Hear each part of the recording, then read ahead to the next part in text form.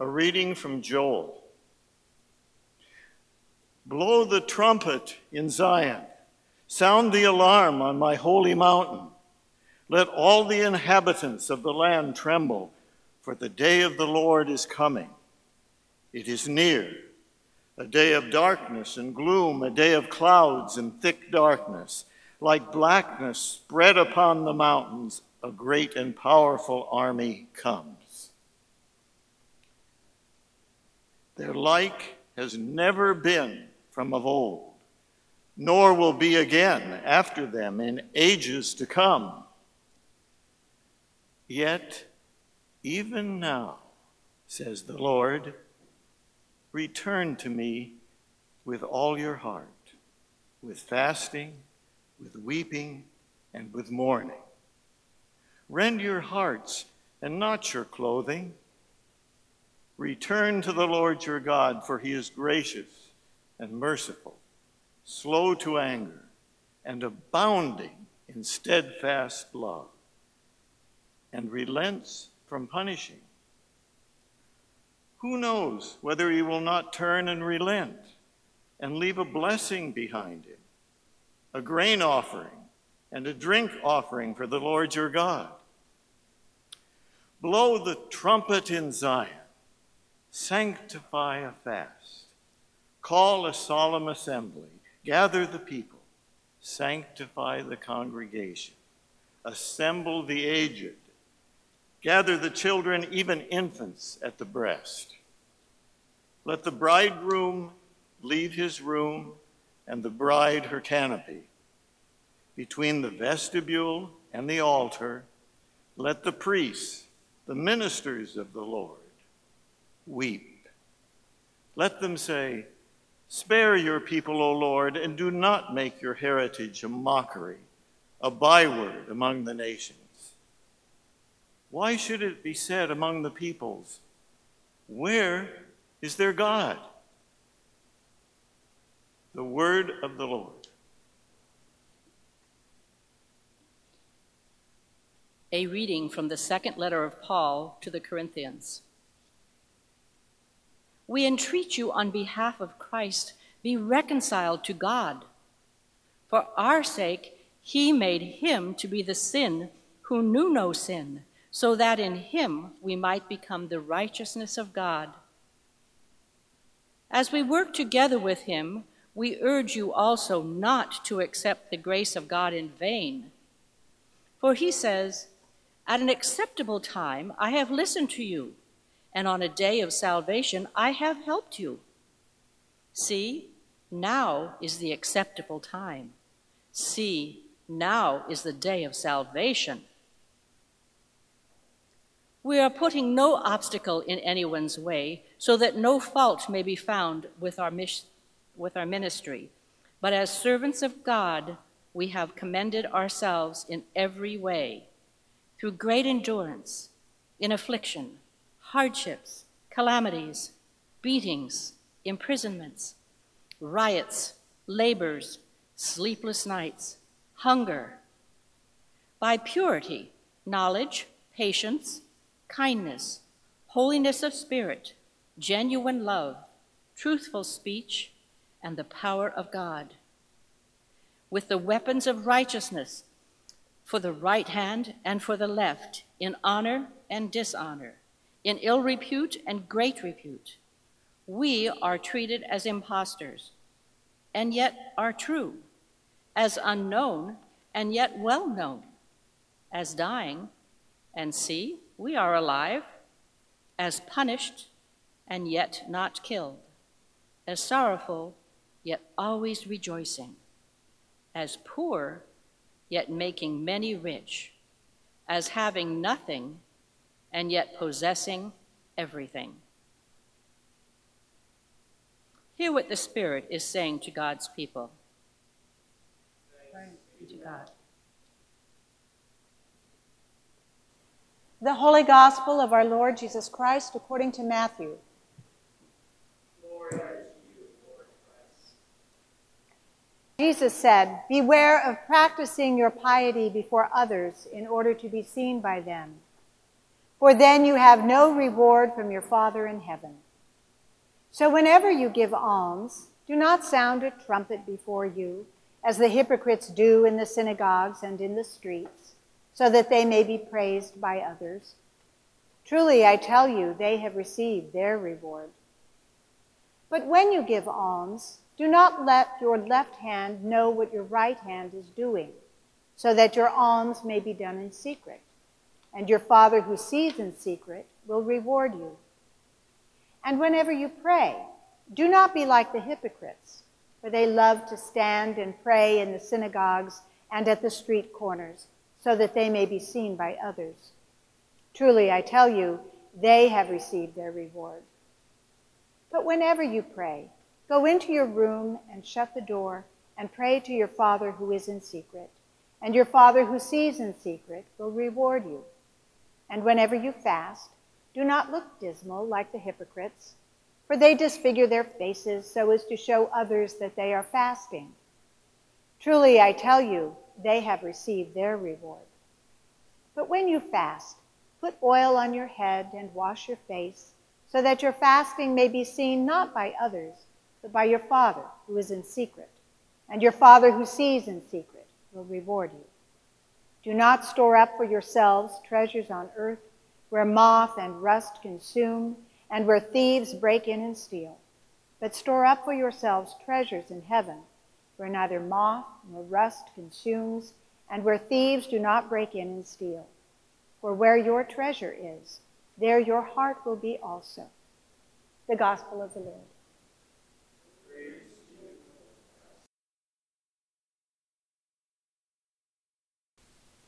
This year, both Passover and Easter fall within a week of each other. And our Lenten spiritual journey is a Judeo-Christian experience that illustrates how these two observances are actually two sides of the same coin.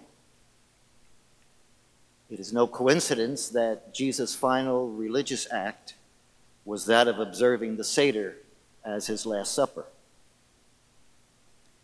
We recount the struggle for freedom, justice, and the pursuit of a meaningful life. In every age, including our own, new freedom is won and established, adding to the ongoing development of humanity. Yet each age inevitably creates new pharaohs and enslavements that require new liberations. The victory over the first pharaoh in Egypt was but a paradigm of all the emancipations that would follow in the centuries to come. As some of you know, the word Egypt in the scriptures is not just a geographical or historical place. The story of the exodus of the Israelites out of Egypt certainly established Egypt as a historical place and slavery as a particular experience of that people. But from then on, it takes on a symbolic meaning. The translation of the word Egypt actually is the narrow place. The narrow place. That symbolic place that squeezes the life out of human soul and body. We are all, each one of us, still enslaved in some form of Egypt because we are all still struggling to be free in some individual and personal way. We are forever moved to work for that time when the pharaohs of this world and of our own personal lives will be vanquished, when right will conquer might, and the highest values of life alone will rule, and all peoples and individuals will enjoy freedom and peace of mind. Passover and Easter remind us that there is redemption and deliverance from oppression in all its varied forms. Degradation will rise to dignity, and slavery will advance to freedom. We see in our own time, for example, the contemporary versions of the 10 plagues that blighted ancient Egypt. 1, apathy in the face of evil. 2, brutality against the helpless. 3, cruel exploitation and mockery of the weak. 4, corruption of innocence. 5, envy of others' possessions. 6, bold-faced political lies. 7, greed and the theft of Earth's resources. 8, belittling of learning and culture. 9, instigation of aggression. 10, justice delayed and justice denied. In this hopeful season of Lent that we begin here today, I pray that each of us will confront whatever Pharaoh resides in our personal lives, that from which we need release and redemption, and that we experience either a personal going forth from Egypt or a personal form of resurrection in our lives. God bless you.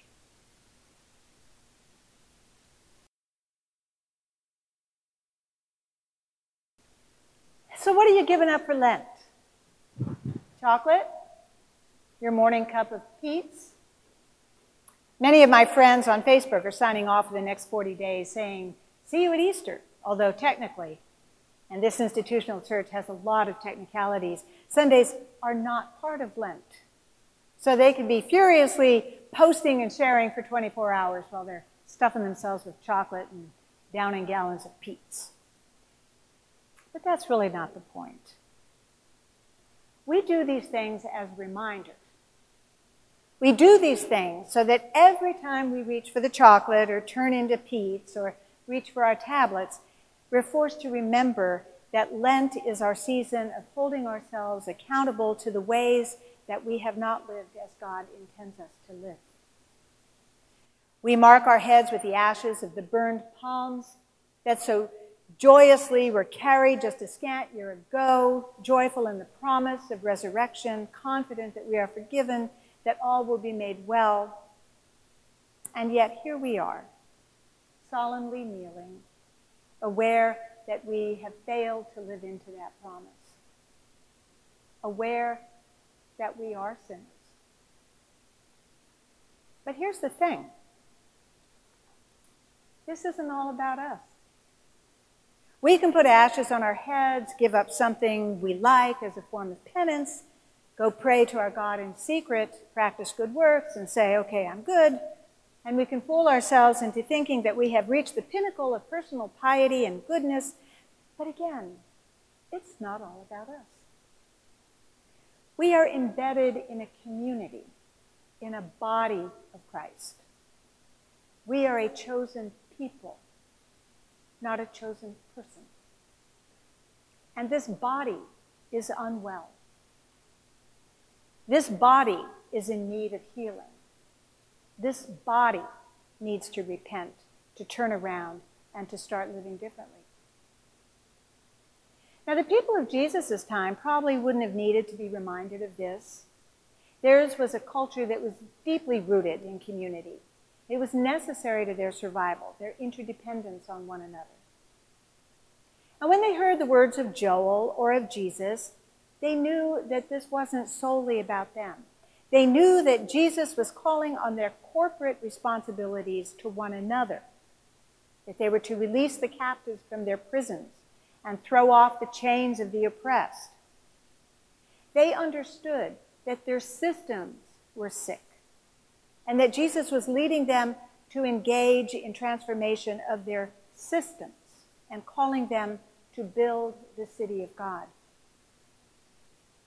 Perhaps our big sin is thinking that we are the center of the universe, As Brother Richard reminded me this week of the words of our former presiding bishop, Catherine Jefferts Schori, when she said that the biggest mistake modern Christianity has made is in prioritizing personal salvation, that is a form of idolatry. Jesus calls us always to get out of ourselves, to work for mercy and justice for all. But that isn't the society we live in. We live in a society that is all about individual achievement, success, self-actualization. And I'm not saying that's totally a bad thing, but it runs the risk of blurring our accountability to one another. It runs the risk of even blurring our ability to see the other. So ensconced are we in our own positions of privilege and self-satisfaction. But our scriptures consistently point our eyes elsewhere. In the reading from Joel tonight, listen closely. Blow the trumpet in Zion, he says. Call a solemn assembly. Gather the people. Sanctify the congregation. In our reading from Matthew, we hear Jesus talking about personal piety that shouldn't be done in public for approval, as in don't make a big deal of the fact that you're giving up chocolate.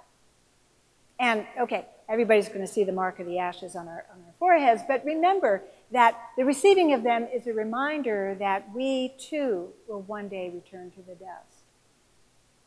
But what we didn't hear was the middle section of this part of Scripture. A crucial piece got cut out. I don't know why.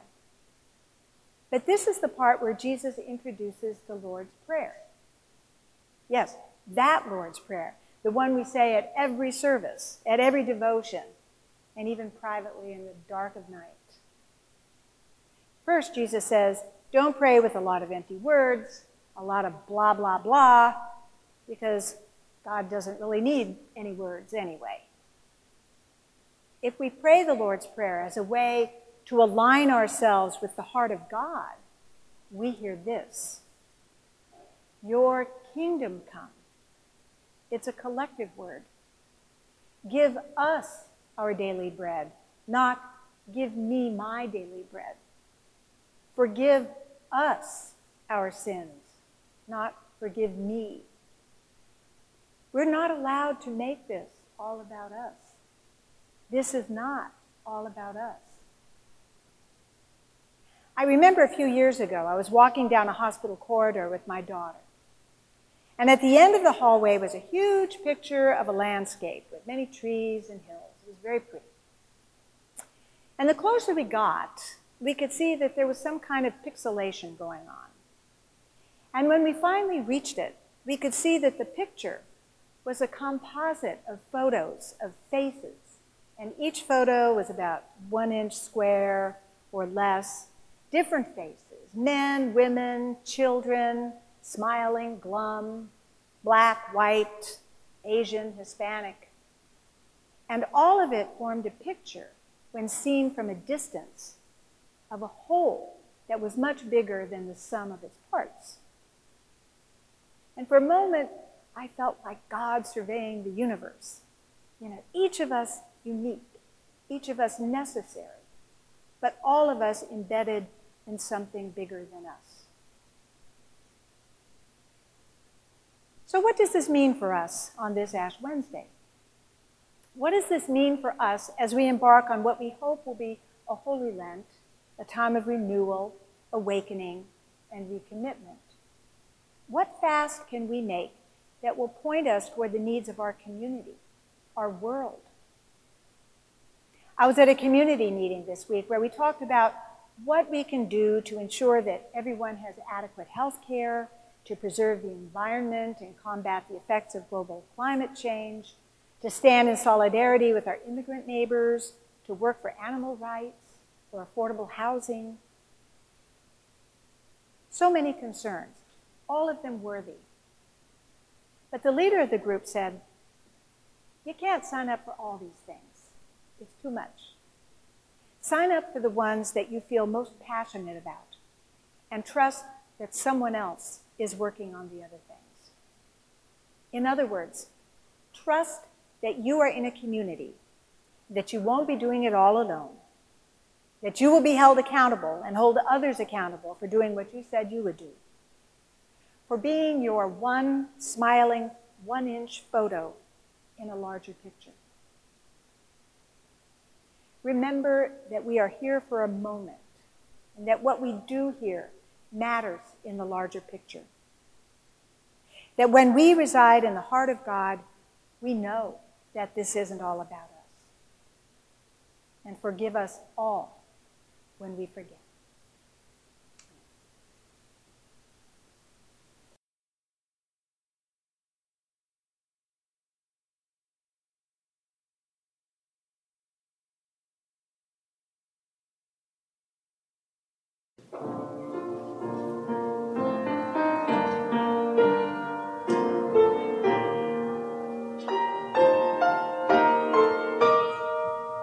Thank you for listening to this sermon podcast from the Episcopal Church of Our Savior, Mill Valley, California. We are a growing community welcoming those seeking to deepen their relationship with God and to journey in faith with God's people through the breaking of bread and in service to others in Christ's name. You may reach us by phone at 415-388-1907, search for us online, or visit our website at OurSaviorMillValley.org. We wish you God's peace. We hope to greet you in person very soon.